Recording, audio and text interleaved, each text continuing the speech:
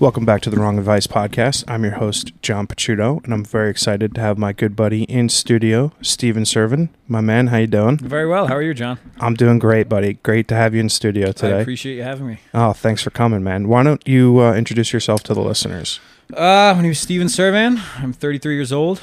I reside out of West Caldwell, New Jersey. I consider myself a creative of some sort. I have a full-time job. Say that. With the town of North Caldwell. That's like the 9 to 5, but I'm always interested in doing other things besides that, usually in creative fields. I've been a professional photographer for about 10 years. Shied away from photography. I still shoot here and there. But for the last year and 2 months, I've been running a woodworking business from COVID. It started when I was laid off from work, and it sort of snowballed. And just because of social media and I guess getting new clients, it's really turned into something special. So obviously the Instagram and such will be linked in the bio. Okay. The woodworking stuff visually is not great for a podcast medium, but your stuff is incredible. I wish I had more than 430 square feet to put something that you have in this space. For you, of course. But talk to me about the last year. So I mean, was it a hobby that you kind of just always were interested in, and how did you start? Yeah, exactly that. It's funny. So I have a buddy of mine who's a carpenter, and he has his own chainsaw mill. And what that is it's a jig, as you like to call it. Jigs are in a woodworking term for just something you connect to a tool to create like something out of wood. It's like an accessory. So he has something where he connects to his chainsaw and can mill logs, into slabs. And slabs are vertical or horizontal, I guess, slabs of wood that keep about 2 to 3 inches thick, that keep the natural edge of the lumber. That's why I do a lot of live edge stuff. That's right. It's called live edge. Which for people listening, it's like the bark end of the... Right, yeah, it's a natural edge. We don't square it off. You keep the natural edge, and it's pretty popular right now. Mm-hmm. So he had a bunch of slabs dried, because it takes like that, and I'll get into that very soon about dryness of wood and how I found out about that the hard way. So yeah, he had a couple pieces of wood, and I was on relieved from work for a couple of weeks, and I was like, all right, what can I do? And I saw a couple pieces online. I'm like, I could really do this. I'm like, that's pretty cool. So I knew he had some wood, and just turned it into a console table, in which I raffled off, because I have a friend that raffles quads. And he makes a whole lot of money doing this. Wow. Yeah, he raffles off quads. It's a 6-figure side hustle. I entered this raffle. Yes, I think I won $60. Yeah, you did. Yeah. I think you did. Yeah. That's our mutual friend, how we met, Jackie Molesio, was very mad that I won. She was very mad. Yeah. I know. I was like, I don't want this $60. I want the fucking table. I remember the comment vividly. She wasn't very happy. So yeah, I raffled. I was like, all right, well, this would be a good way to get my name out. Mm-hmm. And just even through that, a lot of people were like, all right, if I don't win this raffle, can you make me a coffee table? Can you make me a desk? And so on and so forth. And sort of snowballed from there.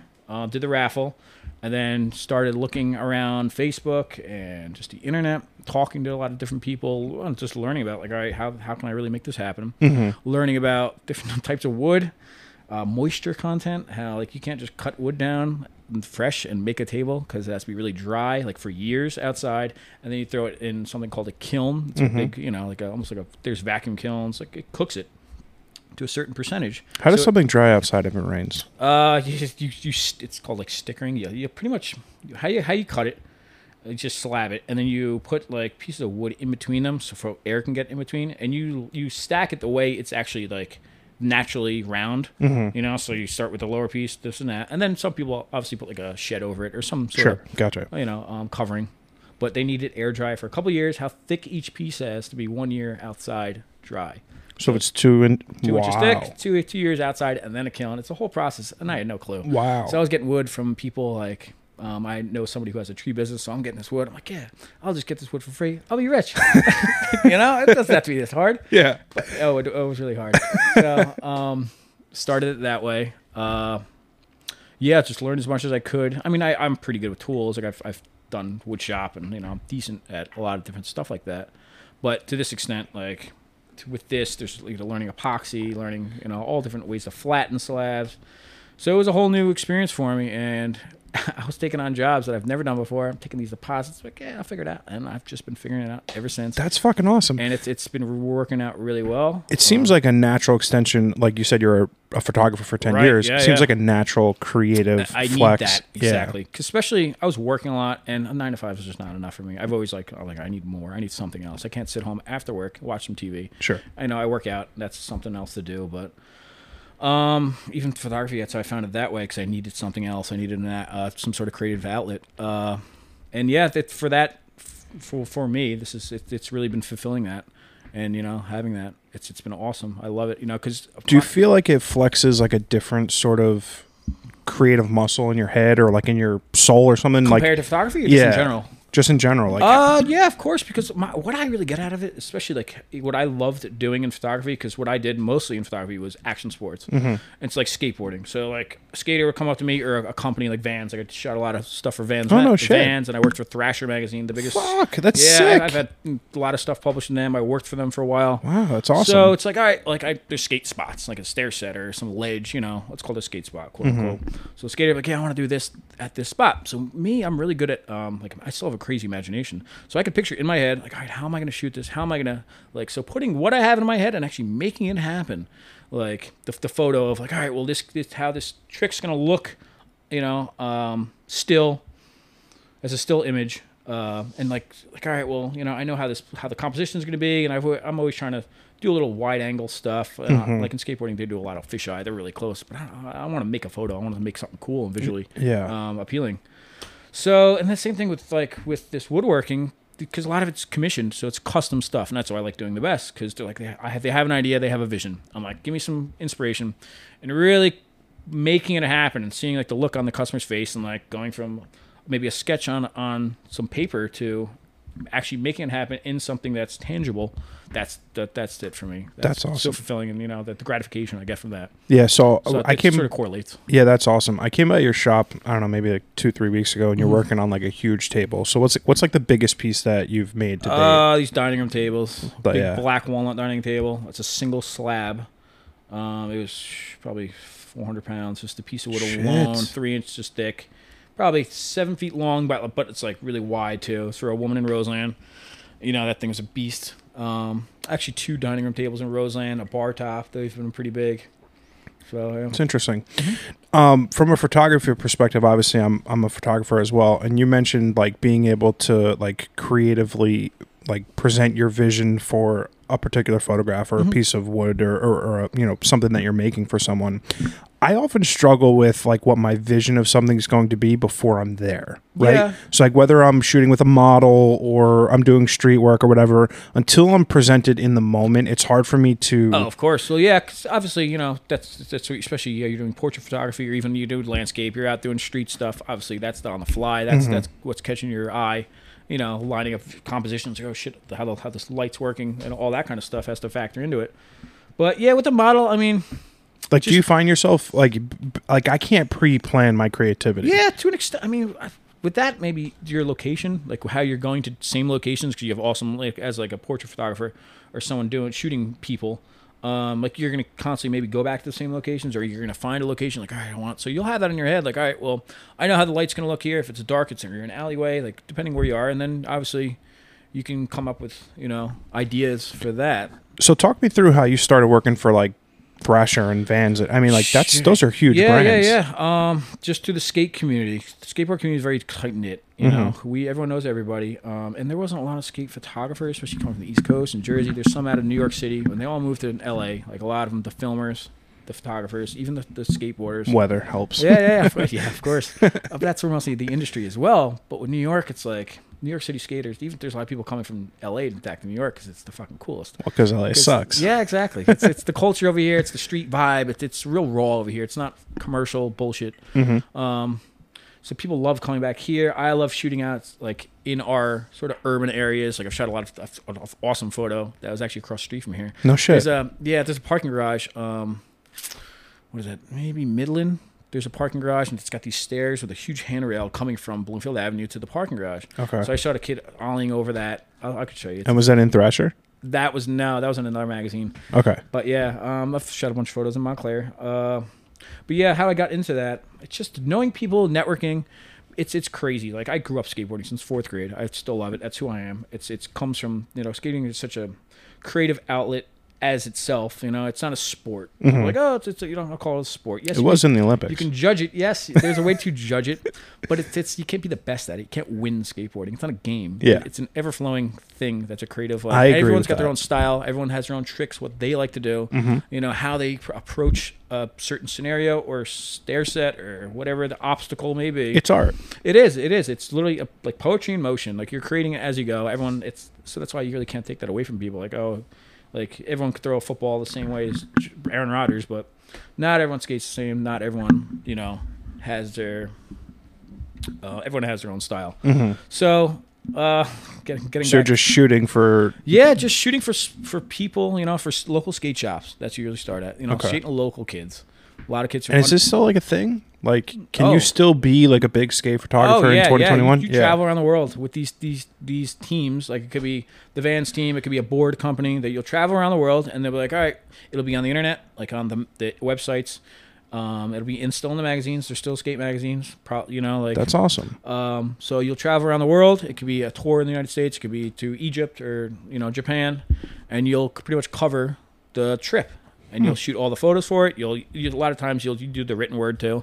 You'll cover. So you'll do the whole, maybe a 5-page spread in these magazines. That's sweet. Their whole trip and how shit goes. So did you get to travel anywhere when you were? Just United States. Okay. No, I never made that big. Yeah. Like I could have. It's just like it's how timing was in life. Yeah. It's hard to. You need like a job to pay bills. Yeah, exactly. Like I didn't go to LA. I didn't do all that. So I was doing this on the side. So I was just We're about the same age, and I found that like, so you have a gigantic head start on me, like creative wise, photography wise. Like I just kind of stumbled into this love of my life. How long have you been doing this? I've wondered. I've been taking pictures, I want to say, for somewhere between 3 and 5 years. Okay. And I can't quite remember, like my buddy Alex Sweetwood owns Unique Photo. Yeah. So I bought a. Yeah, I knew his uncle. I bought a. Jesus Christ, what was it, like a 60D? The Canon in 2004 or 5. And that wasn't a bad camera. No, it was fine. I bought a shit Canon. I started as well. Listen, I started shooting because my buddy had a ramp in his backyard, and a guy across the street had this Canon T3i, and he was trying to shoot photos of us, and he couldn't figure it out because it's hard to shoot skateboarding. Like the action, you need to be like, especially lighting, understand how that is. So I was like, all right, let me screw around with this. And I started figuring it out. And I was like, I looked on YouTube and to a couple of skate photographers, just simple stuff. And I got some sweet photos. I'm like, wow, I could fucking do this. That's awesome. Yeah. It was out of nowhere. That's so awesome. So I got it I want to say I bought it for like my 25th birthday. Because I distinctly remember I brought it to Atlantic City for my birthday, and it had to be like a milestone-ish birthday. I think it was 25. Right. It wasn't like 26. It was like 25. I bought this camera, brought it down. I've got like all these pictures of us, and like Alex got a suite for us, and we were drinking in the suite. We were eating, and we had dinner, and we went out. It was like great. It was just such like a wonderful, awesome night. Right. Were you shooting the whole time? Took so many pictures. Yeah, right. Yeah. And then I stuck it in my closet, and I didn't pick it up for fucking or ever. Or you put the thing in the hard drive. Like there's 1,000 photos. I'm not looking through this. It was and that then, too. I've done that plenty of times. I guess it sucks. That's the worst part of photography. It was that too, for sure. It was that too. So I didn't pick it up for years, and then I started getting big into YouTube, and I'm not doing YouTube, watching YouTube, and before I would go to bed every night, I would spend like 30, 40 minutes watching random YouTube videos, and I saw something on the Fuji X100V. F. I've got the V, so it was the preceding. Right, one. that's got the digital viewfinder. And and I was like, this is a sweet camera. I was like, I don't use the one that I've had for 10 years, so I sold it. I got not much for it because it was fucking 10 years old. Yeah, they don't get resale. And I got the Fuji, and I started doing street photography. And the first day, so I was working in the city, and the first day that I was doing street photography, after watching hours and hours of video online, I got this picture of this guy leaned up against the wall, kind of looked like Santa Claus. It's like the fucking coolest picture. Yeah, I think it's still my favorite. Hanging up in Jackie's old. It was. Yeah, I've got a print of it. I have a crazy visual memory. Yeah, I remember you do. Jesus. Yeah, the guy with his hands crossed. Yeah, that was my dad's hands. The guy there's a picture through somebody's a window, a storefront. Yep. Got that too. You do have a good visual memory. Wow. Yeah.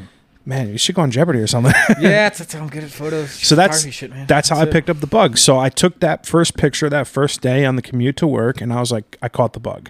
And then I went really hard into Fuji. I bought the XT3. I bought a bunch of lenses. Oh yeah, it gets expensive quick. It got expensive quick, and then I was like, "This is not me." So I sold everything. Really? Why? Well, I'll tell you boredom. Oh, okay. I sold everything, and I bought a Leica. And Digital or film M6. Oh, M6, man. I've had one of those. Yeah. I sold it a little while ago. So I was Me too. I made so much money on it. The lenses, man. Ooh, yeah. They're phenomenal. I love it.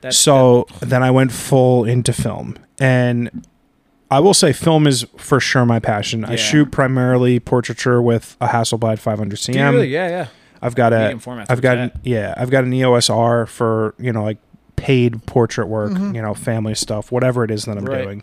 But film's like my passion. I mean, I got a box of film over there, like hundreds of rolls. But I sold my Leica. Keep them in the fridge. Yeah, right. So now I'm at this point in this crossroads of my photography where I'm like trying to figure out where I go next. Like, am I trying to shoot covers of magazines? Am I trying to just sell prints? Am I trying to do all these things? And it's back to my original point of the envy of it is like, I wish I was 10 years younger, like you, picking up the thing that I love the most in the world right now for the first time. But I also, there is a strong part of me that feels like it's never too late to do something. Of course. No, never. And to that token, you find something like the woodworking job that you are now doing and crushing. Thank you.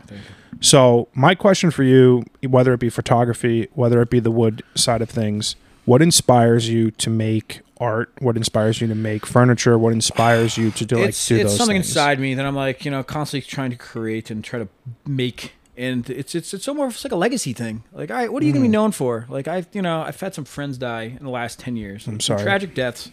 And it really puts perspective into things, and you really want to be like, what can you leave on this earth? Like, even it's just the point of I've had photos in magazines seen around the world. In Japan, they're looking at my photos.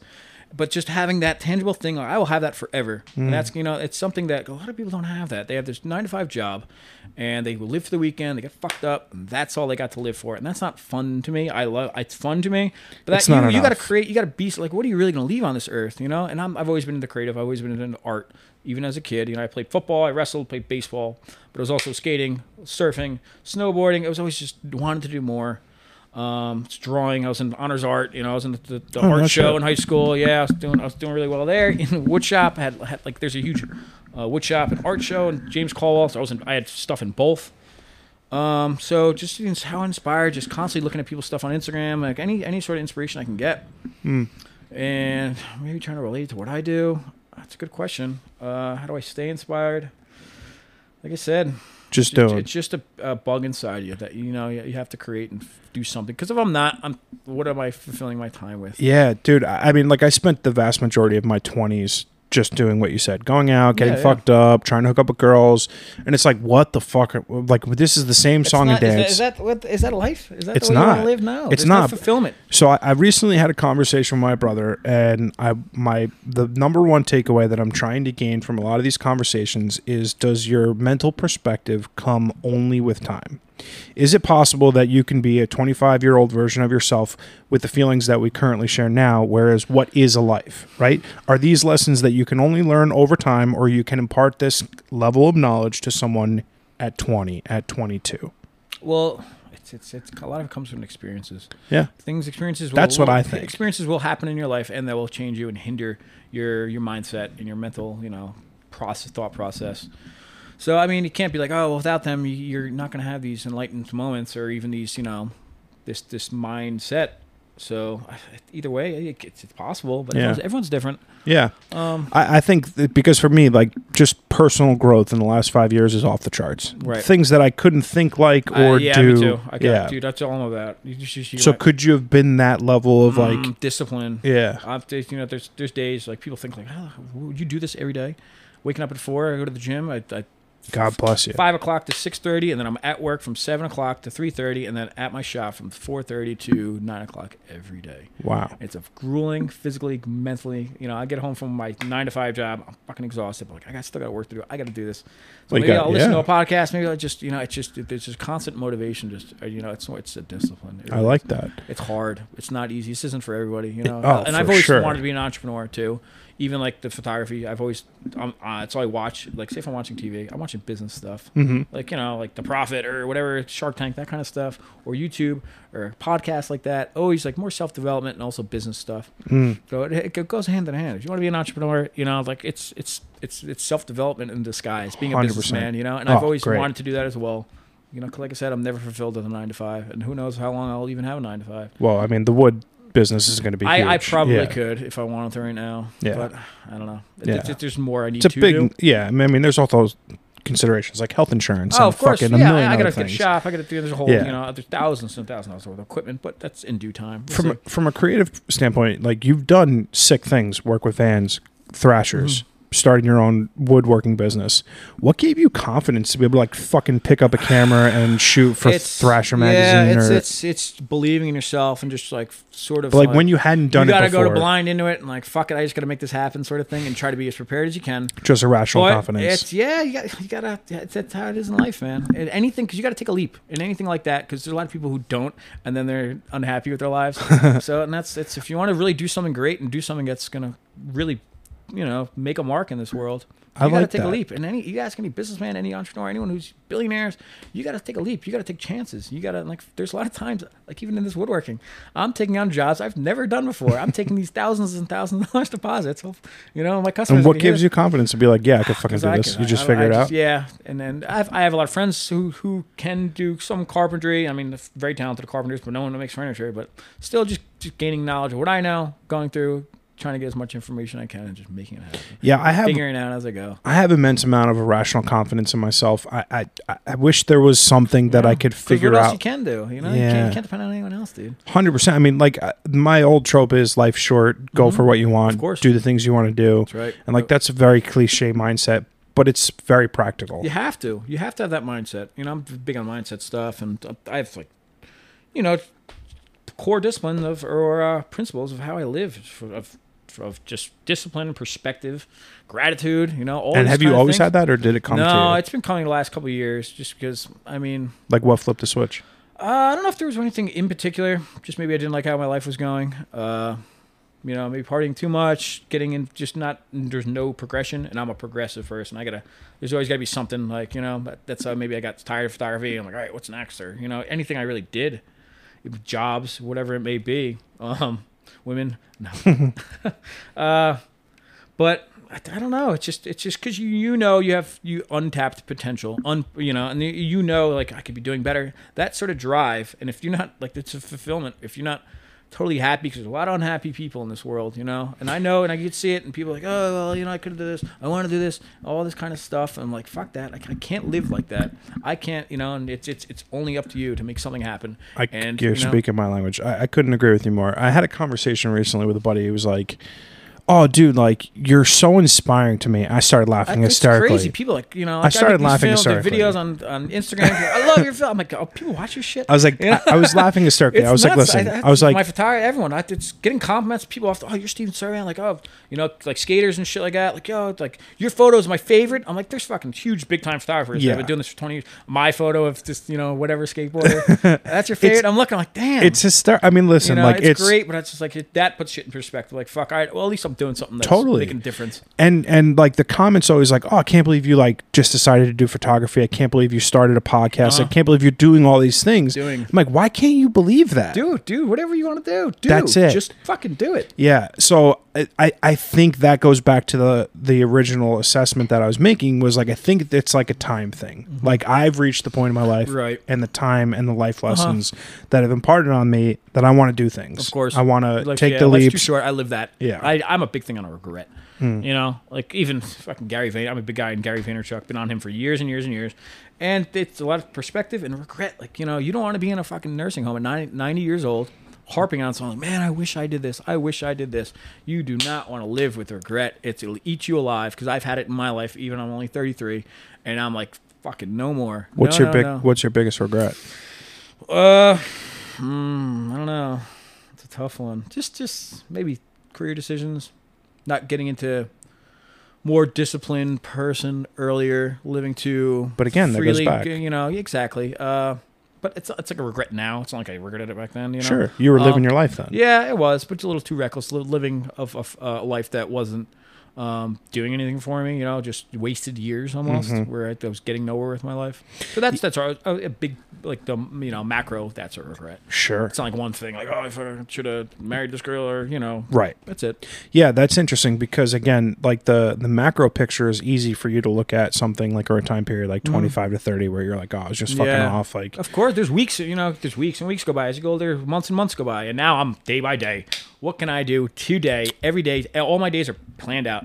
Every hour, all right, what am I doing after work? How am I going to do this? Bam, bam, bam. I've literally just every day is planned out day before. That is an incredibly regimented. I cannot waste days anymore. There's a Ron Pope who's a singer songwriter lyric that goes, "The years move fast, but the days move slow," and it's like.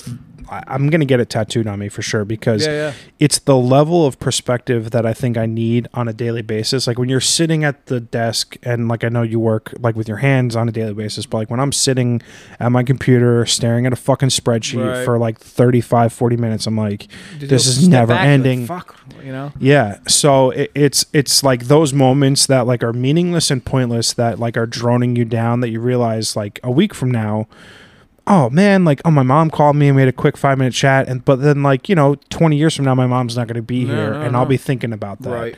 So the years move fast but the days move slow, and it's important to have the perspective of there's no guarantees. No, not at all. Exactly. Yes, 100%. I could die tomorrow. I could driving out of here. That sort of scares me as well. How did you live your life? How are people going to remember you? How are you going to fucking? How do you think people are going to remember you? Because you got one life. There's so many people, and you have an opportunity. Each person in this world has an opportunity to leave a mark on this world. And what do you think your mark's going to be? I don't know yet. It's not even close. I want to really get into philanthropy. Getting a lot of giving back. That hasn't even started yet. I just started doing because with my woodworking, like I do a lot of big projects, and I've been doing charcuterie boards in between, like serving meat and cheese boards. It started with these offcuts I had just laying in my garage of extra wood. Yeah, and they were beautiful pieces of black walnuts. I'm like, all right, I can do something with this. So I was milling them down, and selling them, and now I'm like, all right, well, how about this? Because I know there's a neighbor across the street from my parents who donates her time. She doesn't need it. She's got plenty of money. Her husband's a German scientist. Wow. And she donates most of her days at this homeless shelter in Morristown. Oh. So I'm like, shit. I'm like, all right, well, this is, it's a serving board. I'm like, let me try to correlate this. And how can I, like, for some reason I thought about doing this for a while, but I couldn't understand what can I do? How can I correlate what I do into helping others? I'm like, all right, well, this is serving boards. I'm going to help serve food to people. So, you have this charcuterie board that you'll serve your family with. And so 20% of these profits for each board is now going to feeding the homeless or, anyone, a food kitchen, homeless shelter. Dude, that's fucking amazing. Yeah, right now I'm working with the one in Morristown. You haven't advertised this at all. I did. Yes, I did. It's on Instagram. I missed it. There's a video. This is a great video. Fucking Instagram, I was in man. Miami. That's funny. I was on a flight in Miami and I finally figured it out. And so as soon as I got into the hotel, beautiful hotel in South Beach, the One Hotel, shout out to them. Oof, beautiful spot. I was in the lobby waiting for my room because I got there like 2:30. So it was like 4 o'clock. Had a couple drinks. I'm like, fuck it, I'm filming a video. Because earlier I teased it. Like, I got an announcement to make. So a lot of people hit me up on my DMs like, oh, are you moving to Florida? Are you doing that? Like, thinking, I'm like, no, no. I'm not moving. No, I would never move down there. Yeah. A lot of unfinished business up here. Yeah. I'm like, like it's nothing crazy. I'm like, I'm just decided to start incorporating doing some, giving back in my woodworking. That's incredible. Yeah, and fuck homeless solutions in Morristown. So I might each run, maybe it's like 6 to 8 boards in between big projects. I call them runs or whatever. So I might choose a different place to donate to, or maybe just do it twice because it's going to be a whole lot of money. Each board's like $150, so 20% of that. So it'd be like a $200 check. That's so maybe awesome. I'll do it twice. Each run up to the same spot. So we'll see. Damn, man, fuck Instagram for not showing me like the important shit. Like, you didn't hit the algorithm that day for them to show you on my feed. It's like, no, I got a lot of views on it. That's fucked up. That's fucked up. I totally missed that. We're gonna link that in the show notes and I the just Instagram got post for the sure. first one sort of out today or a couple days ago, like out of this run. And the rest will be delivered this weekend. Hopefully that's fucking awesome. Deliver the man. check next week. Wow, dude, I'm very proud of you for that. That's fucking awesome. I appreciate that. It's always, this has just begun. I want to really turn this into something. That's incredible, dude. I mean, that's like the level of mental perspective and like intelligent, thought-provoking decision making that like I'm proud to call you a friend. I appreciate it. Thank you. That's fucking awesome. My next question was going to be, what are you most proud of? But that seems to be a pretty much slam dunk for the fact that it's got to be that. Yeah, that, just in general, just whatever I put my mind to, like I'm going to crush. That's what I do. I've been successful in everything I've wanted to. Like just picking up photography out of nowhere. I've always... How do you deal with failure? It's a good question. You got to learn from it. I could be pretty harsh on myself, like anyone, especially in the creative aspect, because there's photos like I'll look at that'll be in magazines. And I'm like, fuck, I fucking hate this photo. Like you get old. Like I'll look at a piece, it's beautiful. Oh, it's just great. I'm like, God, I wish I would have done that. Yeah, exactly. Of course, you're always never satisfied. But failure, you got to deal with it. You got to learn from it. Failure's your biggest. Because it can be great for you, especially in if you have your own business and stuff like that. You're gonna fail a lot. Sure, and you got to get used to it. You got to have thick skin, or you're not gonna make it. This isn't for everyone, because making this months and months ago, making tables, like I said, doing shit for people and like learning how wood is. Like there's one table I made. It's probably one of the best tables. People love it. I constantly get like, oh, can you make me this? And people have no clue about the price. They think it's like a half of what it actually costs. It's expensive stuff. So like, but just the making of it, like how I made this happen. I'd never worked with this type of wood before, and I was sleepless nights. I'm like, I fucked this up. These persons trusted me in there, so it really worried me, But yeah, I've calmed down a little bit. So the way you deal with failure is by doubling down into your hard work. I guess so. Just because, like, for context purposes, in the middle of the pandemic, I took a job. 6 months later, I get laid off. Oh yeah, ultimate fail.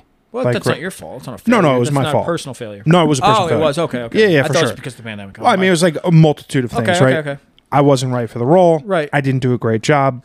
COVID, pandemic. There's like a litany of factors that fall into that. And it was like my biggest, most public fail. Like I had stopped doing my own company that I had started, that I was growing to go take this job. And it was public, and it was out there. It was like LinkedIn. I've got thousands of people. Like, Facebook. I thought you just got this job. And then you're like, ended, because you put it on Facebook or whatever. Yeah. And then everyone knows, congratulations. Like, that's awesome. And then what I found was... There's a lot of what happens, a lot of explaining to do, and that gets uncomfortable, of course. Sure. And what I found was that through that failure, it has led through the greatest period of growth of my life. Really? Because I lost my job on a Friday. I packed my car with a cooler, clothes, Gatorade, water, and I drove across the country for like a month. Oh, man. And...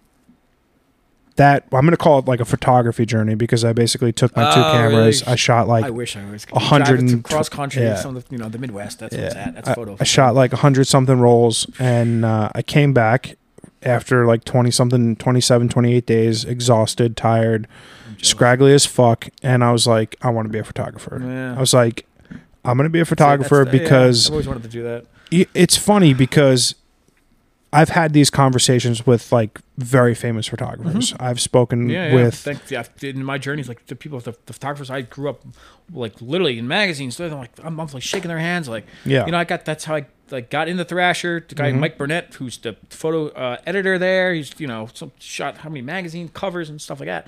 I got his number in my phone. Like it's crazy in these situations you get into. You're like, wow, like I know this person. Yeah. Now.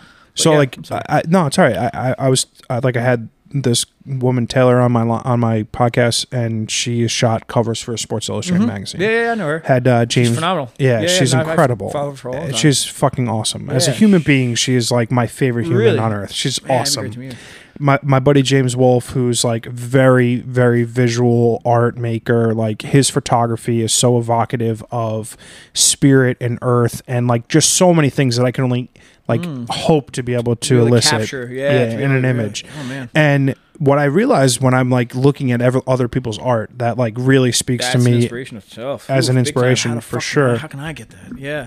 And then when you do the thing, right? So like when I release the shutter button on my Hasselblad, or whenever I'm taking a picture, it's the feeling that I get from doing those things that like makes me like double down on this is what I'm supposed to be doing. Right. Yeah. And similarly, that's why I started the podcast, because these conversations are like soul food for me. Yeah. Like learning where you came from, how you got to where you are, where you want to go, like what your trials and tribulations are like, and everything in between is just like food for my soul. I like being able to connect with a person, understand their journey. Yeah, I'm the one who talks to the person at a party in the corner that's sitting there. Yo, who are you? Where are you from? What are you about? And I'm just like, tell me about yourself. Let me, let's fucking vibe here. I'm with you completely. I like knowing people because that's interesting stuff. Because at the end of the people day, to me are interesting. Yeah, me too, man. And that's probably why I'm into street photography, because it's the people watching aspect of life. I love street photography as well. It's fun for me. Well, we got to go out and shoot. Yeah. I spoke about that too. Yeah, for sure. So, my point ultimately being that like it took time to get to the place where I'm at now, and like the comfortability that I feel in my own skin is tremendous, and like a great feeling. Yeah, definitely. Even after shooting something, or like once you upload it, there's times where I'll put something into the computer, you blow it up to the big screen, especially like digital, and you're like, wow, fuck, like it's better than I thought it was. And you haven't even touched it in post, but just like when you're looking at a final image, or even going to Unique, and I just get shit blown up for photo shows and stuff like that, and looking at stuff blown up, like, man, you got to print your artwork. And people are like, yeah, hell yeah. And then people are like, yeah, man, even the people, they're like, man, this is sick. I'm like, I'm like, yeah, this is fucking sick. You know what's funny? So a lot of what it's holding your own, you're like, man, I created this. It's just I don't know. A lot of this goes into like the Instagram world that we live in, and like like I said, fear of failure and perception of failure. Yeah, I was hating on Instagram. I've had it from the beginning. I had an iPhone for a long time, and it was just a filter. It wasn't a social media. It was just a filter thing. I remember just shooting photos in New York with my friend, like not photos, just with my iPhone, and putting them, like just saving it through Instagram. It was just a filter. It used to be that, right, but now it's like a way that people I said, I was hating on people because I'm like, all these photographers that came from Instagram, just shooting for Instagram. I'm like, what if Instagram goes away? Like you don't have 130,000 followers anymore. Yeah, now you need TikTok. But like I just in any social media, like what do you have tangible? What do you get into magazines? That's why I'm still big into print and stuff like that. I'm like, 100%. You need work. You need something to hold. That picture there, the guy at the vessel, it's one of my favorite photos that I've taken. Ektachrome 100, shout out. Yeah. Beautiful. You blew that out nice. There is something to be said about printing your work, because once you get it tangibly in hand, it's a difference maker. But my point was going that we live in a society where like everyone's trying to show off online and boast about like what they're doing, and no one has the real conversations about like, dude, are you happy? Like you having a good day today? Like I am. How are you feeling? Like a lot of things that like we show on our day-to-day highlight reel are not. People have no clue. It's because obviously it's there's a lot of hard work. Everyone's showing they're showing the prize. They're not showing the process. I'm a big guy in the process, because if you don't love the process, you're gonna be out of any of this type of shit, because it's hard work. It's a lot of time. You can have all these great photos, but you're sitting behind a computer for like, say if you're shooting for 4 hours, you're behind a computer for 8. Or more. Especially that's why I never really got into wedding photography. There's a lot of money to be made. Oh, I'm like, God. I can't. I'm like, I don't have any enjoyment in that. Yeah. I need to shoot what I love. 100%. But it's the process, the woodworking, hard as fuck, dude. The shit I have to do, my weekends, it's just nuances. All my time, I'm sitting at work on phone calls with people from wood mills, just calling, looking for lumber. It's talk about a lot of work to make this happen. But any sort of venture like this, you have to put in the work, because this is what makes it all. It's if it was this easy, everyone would do it. Well, I was going to say a lot of people don't do it because it's so hard. Oh, for sure. I mean, the barrier to entry in what you're doing is incredibly high. There's a level of skill. It's not like I could say tomorrow, hey, I want to make a fucking table, right? Because I don't know where to get wood. I don't know what the fuck to do. Right? It's like the barrier. Tools. There's a whole lot. The skill and level to entry is high. But you're also in an industry in a field that is competitive. Because you've got the IKEAs of the world who produce. Oh, hey, Wayfair, IKEA, all that shit. People, it's like I have customers sending me, or potential customers that will send me like a table from Wayfair. $140. No, I mean like a dining table that's like $1,500. They're like, oh, can you do this black walnut dining table 7 feet long? I'm like, it's probably from China. It's not hardwood. I'm like, the wood alone I would use is $1,400 unfinished raw. I'm like, you gotta add A 7-foot slab is $1,500. Yeah, and I'm like, yeah, hell yeah. All right, it could be 2 slabs. These tables go for $5,000 to $10,000. Right, So, but these are like custom artisanal. Yeah, and this is custom hardwood. Like the wood alone is very expensive. Right. You know. So you've got this passion that is like unmatched, right? I mean, there are people who do what you do. They're like TikTok famous and Instagram famous. Big people with these big shops with a bunch of employees that do what I do. You know, and is that like where the next progression is for you? Like to keep it small though. Okay. I'm gonna if I have to get it bigger, I'm gonna have to maybe get employees. I'm gonna have people doing full time. Like it's only me. It's very hard. Yeah, you know, because you're limited by your bandwidth. Yeah, exactly. It's like only one person. Physically, it's not easy. You know, especially working all day. You know, I have to keep in shape to be on my feet from in the morning till 7 to 7. Yeah. There's days I'll leave my feet until I go to bed. You know, no sitting down, none of that. What does it feel like when you wake up the next morning? Are you like, I could be dog tired, but you have to keep going because like the motivation of like, all right, I got a lot to do today, and that's sort of what you have to, you know. I'm gonna give you the cheesiest thing that I do that has made a market Cold improvement. showers. Oh fuck no. Yeah, no. Fuck no. It starts hot. It's like I've gotten to a little while ago, and I started doing it again. You start hot, do what you have to do, clean yourself. Last 5 minutes, cold, not freezing, but cold. You're gonna come Funny out story. Like, you're gonna come out like a maniac. I didn't start taking hot showers until What do you mean? I'm dead ass serious. Bathes? What'd you do? I used to take cold showers till my senior year, Sick. senior or junior year in high Into school. Seinfeld? Yeah. You have Kramer's? Oh, I take shower. Cold showers. That's for psychotics. I'll tell you exactly what George, oh my happened. God. I have a vivid memory of this because we were showering after football practice. It was either junior or senior year. I can't remember. You get shower in your locker room? What's that? Yeah. Freaks. We didn't shower after football? Maybe that's why you guys are so good. Nah, we'd go home and shower. We didn't shower together. Oh, Caldwell probably doesn't have showers. Right? We do. We yeah, had them. No, we used them. Oh, that's weird. So like we were showering after practice, Right. and I took someone's shower afterwards, and it was like too hot. And I put it ice cold, and someone next to me was like, "Dude, what the fuck are you doing? This is ice cold. Ice cold. Cold. Oh, forever. Always. Why? I was like, oh, I don't know. I don't take hot showers. What do you mean you don't know? And like, you didn't know? I That's think just the way you're supposed to do this? I think maybe I was like, That's wild. I had to be a sophomore and junior because I definitely wasn't a senior. I would have told the person to fuck off. I definitely was young enough where I was like, oh, okay, I'll turn it up. Do it hot, weirdo. You know. Yeah, and that's when I started digging hot showers.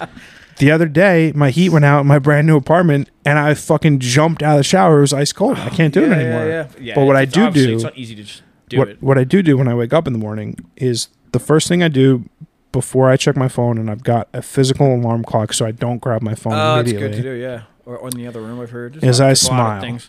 I fake a smile, and I read something online that said if you something with your brain and your endorphins, something that you do if you wake up in the morning and you force yourself to smile, fake a laugh. I like that. Even if it's fake. I do a couple minutes of gratitude, think about what I'm grateful for. Oh, I like meditate too. I've been big into meditation since I was probably early 20s. After, like a lot of this shit sort of happened after a friend passed away. A good friend of mine passed away. He was struck by a car. Oh, Jesus. I was there to witness it. It was man. pretty big on me.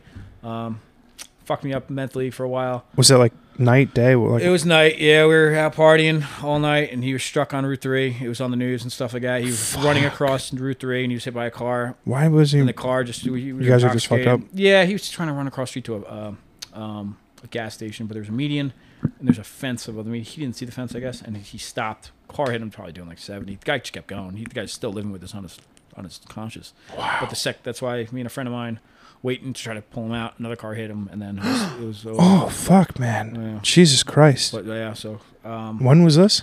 2010. That could fuck a person up, man. Yeah. How do you move on past something like that? It's a lot of it's you have to help yourself because there's times, some dark times. You get depressed, obviously. You have a lot of guilt. You have a lot of, obviously issues, but you have to figure out ways to help yourself. Reading a lot of self-help stuff, meditation, just perspective. It freaked me out to a point where I was like I said, like, what am I doing with my life? Like almost like questioning everything.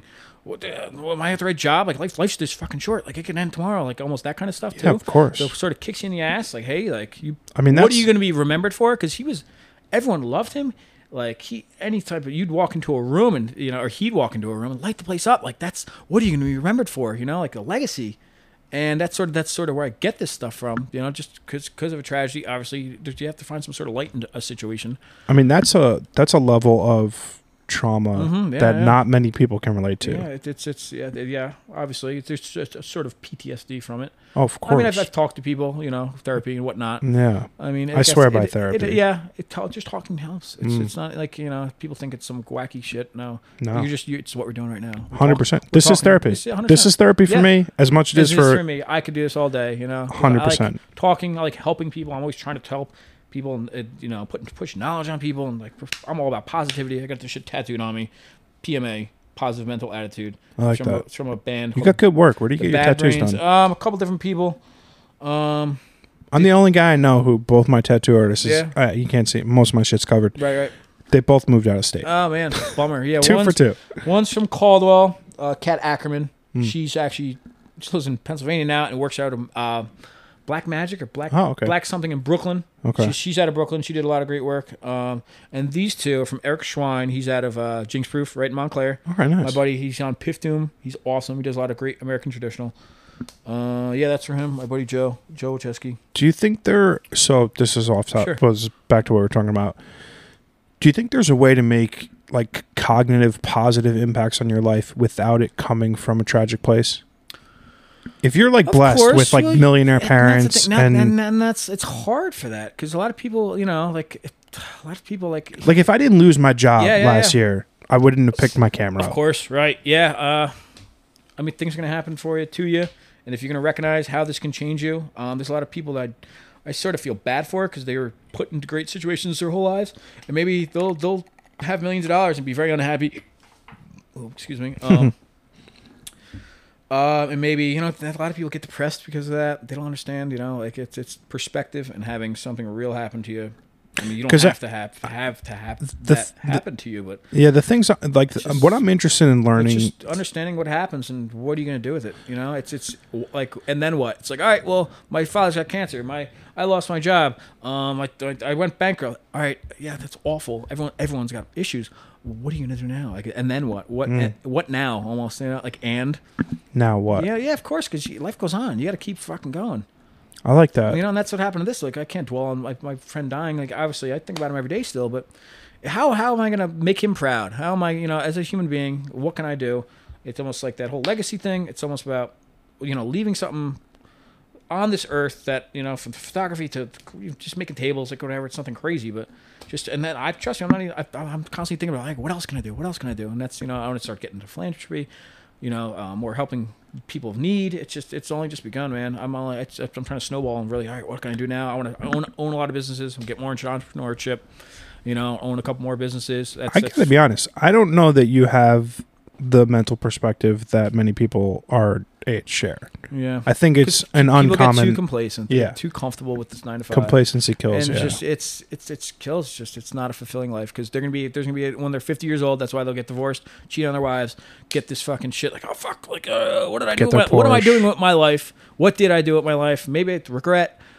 Life's too short, man. Mm-hmm. No, it's you have to take it by the balls and constantly be like, all right, well, what am I doing? How can I improve? What's next? Is this really making me happy? Am I fulfilled as a human being? You have to go to bed being satisfied what you're doing every day. What's the best piece of advice someone's ever given you? A lot, man. And I mean someone like in your life, not like a Gary Vee kind of person. No.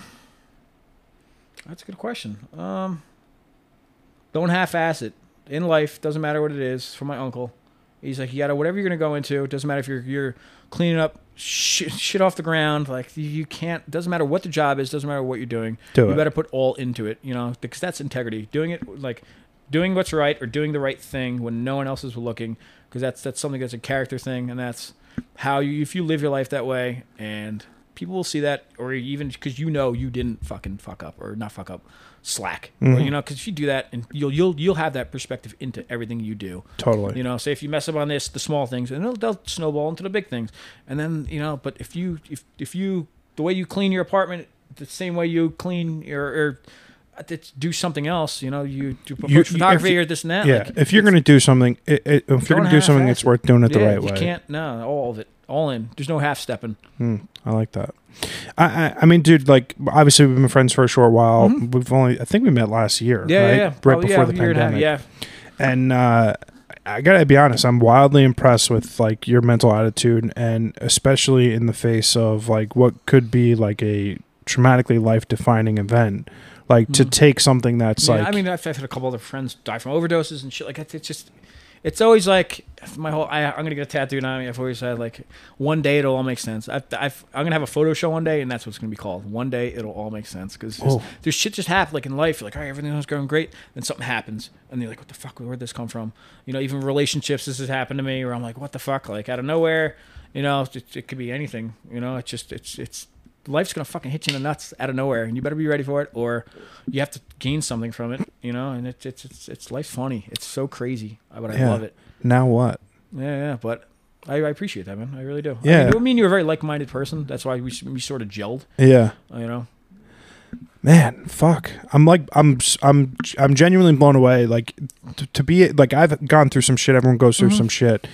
I can't say that like, and I know 10 years is a far removal, but like from witnessing something that's still tragic. Today. Yeah. I'm like wildly impressed with like you. Made me a very emotional person too. I was very stoic. I didn't like. It took me a lot to cry. I'm with there. A lot to stuff like that. But dude, I'm talking about to get deep on you now. I mean, please do. Watching parents bury their child, that was heavy. That fucking hurt. Like, and then I had my uncle who died of a brain aneurysm. He was retired for 3 months. A great fucking financial job out of New York City. He worked for a chemical bank. He worked for all these banks right by, great house in Connecticut. 3 months into his retirement, shovels the fucking driveway, brain aneurysm, dead in his fucking driveway. And watching my two cousins, one was in high school, one was a freshman year in college, bury their fathers, and the pain going through theirs, like eyes, feeling their pain, burying their father, like seeing the casket, and then that hits me. And then, dude, I cry in commercials now. So do I. I'm watching. It's so bad. I get so hyped for people like Shark Tank. Like you hear these stories and like they get the deal. I'm like, fuck yeah. Like, dude, do you know what gets me? And I start. I'm like, yes. Like I feel for people. I want people to just do well. Me too, man. I get so hyped on fucking success. Of that wasn't me 10 years ago. Yeah, I didn't give a flying fuck about anyone. Like I didn't care. It took me a lot. I was emotional. I was like a fucking wall. I was that way even too. My parents like, hey, he barely cries. Like anything that happened, a funeral, stuff like that. Out of my parents, I'm usually like the quiet one. You know what gets me? Like really, quiet for a while. Really in my feels. This is gonna be fucking hysterical. Golden buzzers. America's Got Talent. Oh yeah, I will watch Golden. I can't watch that. I don't have time to. I watch it on YouTube. I gotta watch I watch it on YouTube. Yeah. The highlights when these guys. Oh yeah. When this girl who's like 13 and she's bullied because she like has a cleft lip or something, and then she sings fucking Beyonce. I'm crying. Dude, I get hyped. I'm sitting there crying. It's hysterical. I'm with you on that. But I didn't, and like that, it ultimately ties into the thing that like I've been. Dude, Undercover Boss. Whoo! At the end, I'm like, dude, I'm like, we're gonna get $200,000. We're gonna get. I'm like, fucking like, yeah. I'm a wreck. Like, and that's because that hypes you up. That's inspiring. Like, yeah, see, fucking hard work. People who are fucking real. If you fucking put in the time, 100%. Just do your fucking. Not to impress anyone. You do it just to be a good person and to just constantly bust your ass, dude. Do the right thing. It'll get fucking shit'll happen for you. You're speaking my language, man. Because, and again, these are like emotional growths and like personal growths that I've only seen I wish recently. Everyone had that. You can't. It's not. People don't. And it's sad because I've had friends like that. Not like barely hang out with anymore. That I've had for a long time. Like, oh, can we really hang out? This and that. Like, I can't hang out with you. It's growth. We're on different, levels, man. Like, you're sitting, like, all they do is complain, you bitch, and they complain about shit that they're putting themselves into. Like, it's a relationship problem where I'm the very, very honest with them. Like, yeah, well, why the fuck did you do that to her? Why are you fucking doing this to her? Why, like, she's mad at me now. Yeah, well, why the fuck is she mad at you? I'm like, yeah, it's all you. Because you're in it, yeah. Yeah, no, I'm like, I don't have fucking time for that. You reap what you sow. Exactly. I'm like, dude, you did this to yourself. Don't fucking complain to me about that. I think I've been fortunate in that, like, I've had the same group of guy friends for like my entire life. Yeah, I've had a lot. I got a lot of friends. Yeah, and like different groups, from skaters to kids I grew up with in town. Like, I have a huge fucking group of friends. I have a lot of friends that are huge musicians. So it's just. It's like whatever day I want to be, not what I want to be. It's just, if I'm going to see a show, if I'm going to do this, depends on what interest I'm in doing today. One of the reoccurring things that I bring up a lot is like how regimented our lives are at a young age. So it's like sixth grade graduation, senior year. Everything's it's sort of that whole fucking system of right. Small town. This is how you're supposed to do things. This is what you're supposed to do after college. When you're supposed to be married by. 100%. That's crazy. And trust me, I can get heavy into that. I've often like flexed against that. Like so, I'm like out of that mode big time, but. now at 35 and like staring at 5 years from now, like where's 40? Right. Do you project future you at all? Yeah. You have to. You have to have goals. You have to have some sort of visualization of where you want to be, you know, or of course you'll go nowhere and shit won't happen for you. But also, like I said, getting back to that, like, you know, living in a small town, obviously, out of my core group of friends that I grew up with in high school, most of them are married, you know, probably have kids. But I've always been the one who's like, all right, they want to do this shit. Like, they all, you know, maybe followers. And I'm like, I'm fucking doing this. That's all right. Like, I sort of broke away from them, like, in the mid-20s. That's why I got back into, like, skateboarding, getting into skateboarding, hanging out with a lot of skaters, building fucking skate parks and stuff, you know, out of nothing, just from donations. We're building skate parks in Newark. That's a whole awesome. other thing. Yeah, I can get into that also, but... so it's just, you know, like my mother's like, oh, when are you gonna get married? Yeah, you're almost 30 years old, then 33, and I'm like, listen, I don't care who's doing this, because it's like I've seen it where like I've had friends who like are following so and so, Joe just got married, and then like you could tell they're getting heat on themselves. The very next person they fucking meet, they're engaged in 6 months or 2 years. I'm like, it's not. Like, I'm okay with getting that. a new handbag. I'm okay like, with it's that. not. Oh, so and so got the new Louis V. I need to get it too. This is life. Just because so and so had a fucking child, you don't need to have a child. I don't. Yeah, well, I agree with yeah, that. Yeah, but stuff like that, you know. Everyone at their own pace. It's for fucking sure. 2021. I will likely meet someone and marry them right away, me but too. that's because like when I meet I'm my person, right? Of course. But I meant it more so like life wise. Like I've tried to get to a position where I'm no longer being like, where am I going to be in 5 years? Because wherever it's going to be, it's like wherever what I'm doing now is going to take me. Right. And I think it's like, Jesus, take the wheel. Like, I'm just kidding. Yeah. But like literally, I've gotten to the point where like I'm so happy in the skin that I'm in the you place. can't think too much and trying to plan too much. Yeah. No, it's because shit won't fucking. You'll get lost in your own head. 100%. You'll be like, oh, this isn't how it's supposed to go, or this is how it's supposed to be planned, or don't plan too much. 100%. There's a certain, you know, and that's a lot of it's confidence, because a lot of people can't go into situations.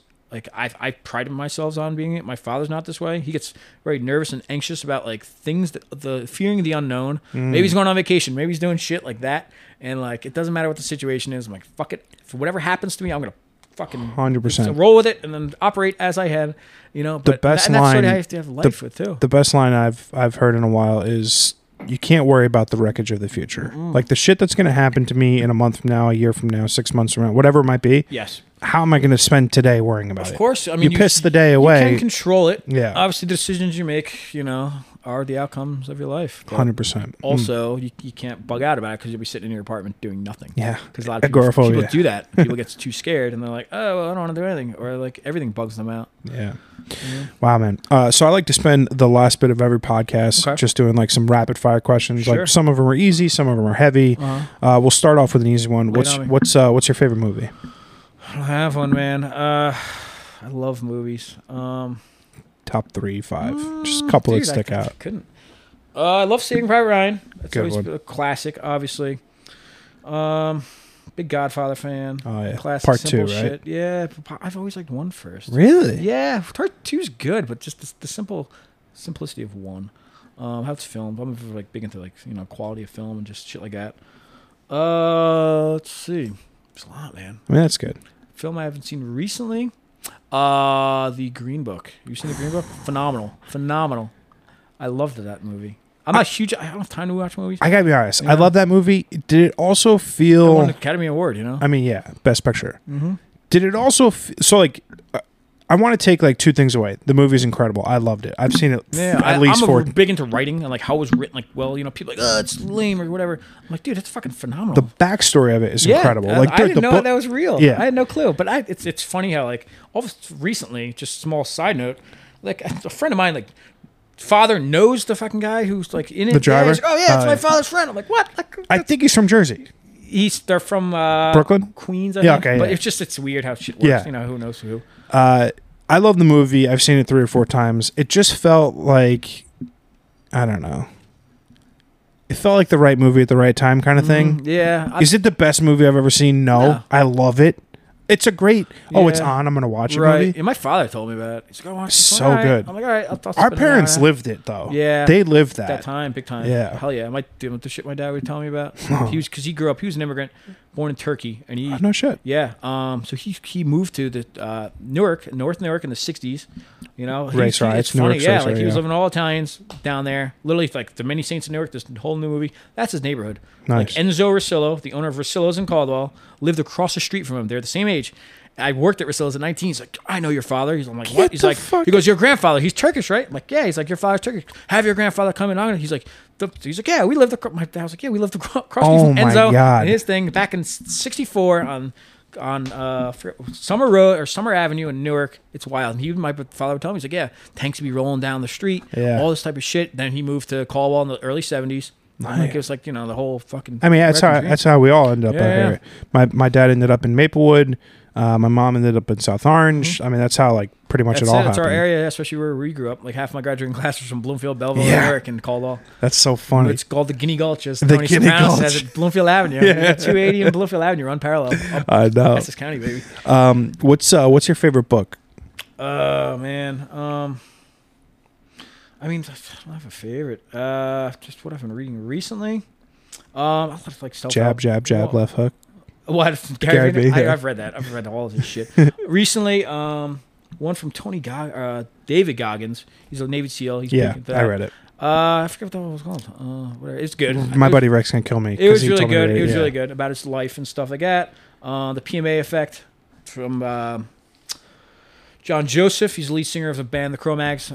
It's another not self-help. It's just just shit like that. Matthew McConaughey's new book. I listened to that. I do a lot of like Audible. Audiobooks, All the time. I listened to that on the way back from Miami. Green Lights, awesome. Very, very, very. I've heard it's very good. It's very and good. he narrates it, right? Yeah, it's great hearing his voice too. You wouldn't want to learn it like hearing that because that was his first movie, and I was like learning about that whole movie. Like it's funny. It's really good stuff. But it's very like inspiring. Perspective, you learn a lot about him, and you're getting a lot of respect for that guy, what he's been through, and like, man, this guy's really got his fucking shit together. I've got it here somewhere. I haven't read it yet. Yeah, I have got. I'm the king tough. of. I buy like 10. I would love to read books, but once I start, I'm so tired at night. I'll get 3 pages. I'll be exhausted, and my eyes will be. I will never finish them. Dude, 95% of my reading is done poop time. Yeah, I'm in my car, in the headphones when I'm running, at work when I'm doing like woodworking. It's all podcasts and reading. You know. Nice. What's your favorite food? I love steak. I love pizza, buffalo wings. I love garbage. How about buffalo chicken pizza? Yeah, from Angelino's. Oh, it's the best. It's the personal, fucking best. I gotta get the personal. Yeah. Not full size. You gotta crush it.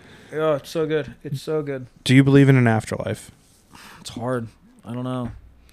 I've always thought about it, but I'm like a science guy. Like it doesn't make sense to me. We're animals, you know. I think it does make sense to me. I'll give you a good book to read. We very well could be just accidents, meat and bones in a ground. Just meat sacks. Gone. It's like a dog. I used to think that too. Do all these animals go to heaven because we're the fucking same thing. So I used to have like a very nihilistic. It's just to me, it just makes sense. How? I totally get that. But there's plenty of like shit like like afterlife. I would like to think maybe I do because to a certain I still pray. I still so who obviously I have to if I'm praying to somebody. So yeah, I guess I do. It's like one of those back and forth. Like I guess it doesn't make sense, but also there is sort of a belief of there's a faith. I like that. I mean, I've got multiple religious tattoos, but I'm not big into religion. So rosary on my arm from my brother who's in a bad accident when I was a kid. And that's there was a rosary next to his hospital bed. And I got it because he should have been dead that night, and he lived out of a huge car accident. Wow. So I got it. I'm like, all right, this is a remembrance. So obviously, I still have faith. But I like that. What's the biggest piece of advice that you have to give to someone who's hearing you on this podcast, like first time, someone who doesn't know you? What's like your mantra, your motto, something that you want to, Don't dwell on the past. Regret. Do not fucking let it happen. You don't want to be older. Perspective. Fucking constantly keep perspective. Be grateful. Constant gratitude. Discipline's going to be the way you get any sort of success. Do hard work. Hard work, hard work, hard work. There's this saying that the only tangible part of success is hard work. Like you could be talented, you can have this, and that. Yeah, I mean, what's the only thing that anyone could fucking do if they want to be successful is work hard. They could be not the smartest, the talented, best looking, fastest, can't jump high, can't be naturally athlete. So work hard. leave it all out there. Don't fucking half-ass shit. Be grateful for what you have. Definitely, I'm so big on gratitude, you know, because it's people get so hung Another up thing on. They're like, oh, we're supposed to be in my life. Oh, my job sucks. This and that. You gotta fucking look at some sort of perspective. Oh, I mean, like gratitude it has can been be way worse, way worse. Like in a heartbeat. You know, there's so many fucking Tomorrow. humans. Your life, you know, like you fucking won the an lottery. hour from now, you won the life lottery, could, man. You were born. You're in fucking America. Like people have no clue. Yeah, how good we have it, or how good anyone has it. I'm big on gratitude because, like you said, like we. That's a happiness. We happiness have hit, is the goal, man. Yeah. Happiness. I just want to be happy. I couldn't agree with you more. And happiness comes from within. Of course, yeah, and that's because a lot of people don't understand. They think the house, it's the fucking cars, it's the money in the bank. It doesn't matter. Nope. It's what are you fulfilled? Because when it's gone tomorrow, are you satisfied with what you're doing right now? Exactly. It's gone tomorrow, and you look back. Did I fucking all right? Am I satisfied with where your life happened? And a lot of people aren't. Like, because I've talked to people. I've like, yo, like, what if you died tomorrow? Would you be satisfied with where your life has been? Like, oh no, not fuck no. I'm like, what are you doing about that? That's a lot of the reason for this conversations. Yeah. I think I want to know how people feel about that. Like I'm never. It's just. I guess I could be. Yeah. No, I wouldn't be. If I died tomorrow, I wouldn't be satisfied because I have so much more. There's a lot of unfulfillment. So much, big time. Yeah, even unfulfilled people like, potential. why don't you move? Like people even moving. I'm like, I got an unfinished business. I live in Northeast New Jersey. We were very fortunate to live where we live. This is where all the money's at in the fucking country, like 70-something% in the fucking tri-state area. If you make it here, you make it anywhere. But if you're good at something, there's 15 other people just as good. So that's like that drive right there. Like fuck, like you know, like I don't, bitch out. Like I'll move somewhere else and it'll be easier. It's running right. I've had this conversation repeatedly, especially with like my last podcast with Jess Miller, because she's always wanted to live in California and she just moved there and she couldn't be happier. And like, I love that for her. But like, there was a lot of times in my life where I had the opportunity to move to Florida or Miami and I didn't because I can't do it yet because I'm unsatisfied. 100%. The timing for everything is immensely important. No way. I haven't even came close to killing New Jersey. I'm with you, man. I can't wait. Dude, thank you so much for coming on the podcast. Thank you for having me, man. This has been helpful. I gotta be honest, I'm wildly impressed with like your mental attitude and just how you like go about attacking life. And I mean, that's the only thing. I mean, I even shit on Instagram, like constantly putting quotes or whatever. If someone could read something I put on or just even listen to me or hear me, if I could inspire one person or just like give someone else a fucking uplift of some sort, because if their day sucks, if they're not feeling great, it's like, oh, fuck, they read something on my Instagram, that's going to help me, and that's going to make it all worthwhile. I really appreciate it, man. And you're a good dude, and thank you so much for coming on. Thank you. I really appreciate this. Thanks, buddy.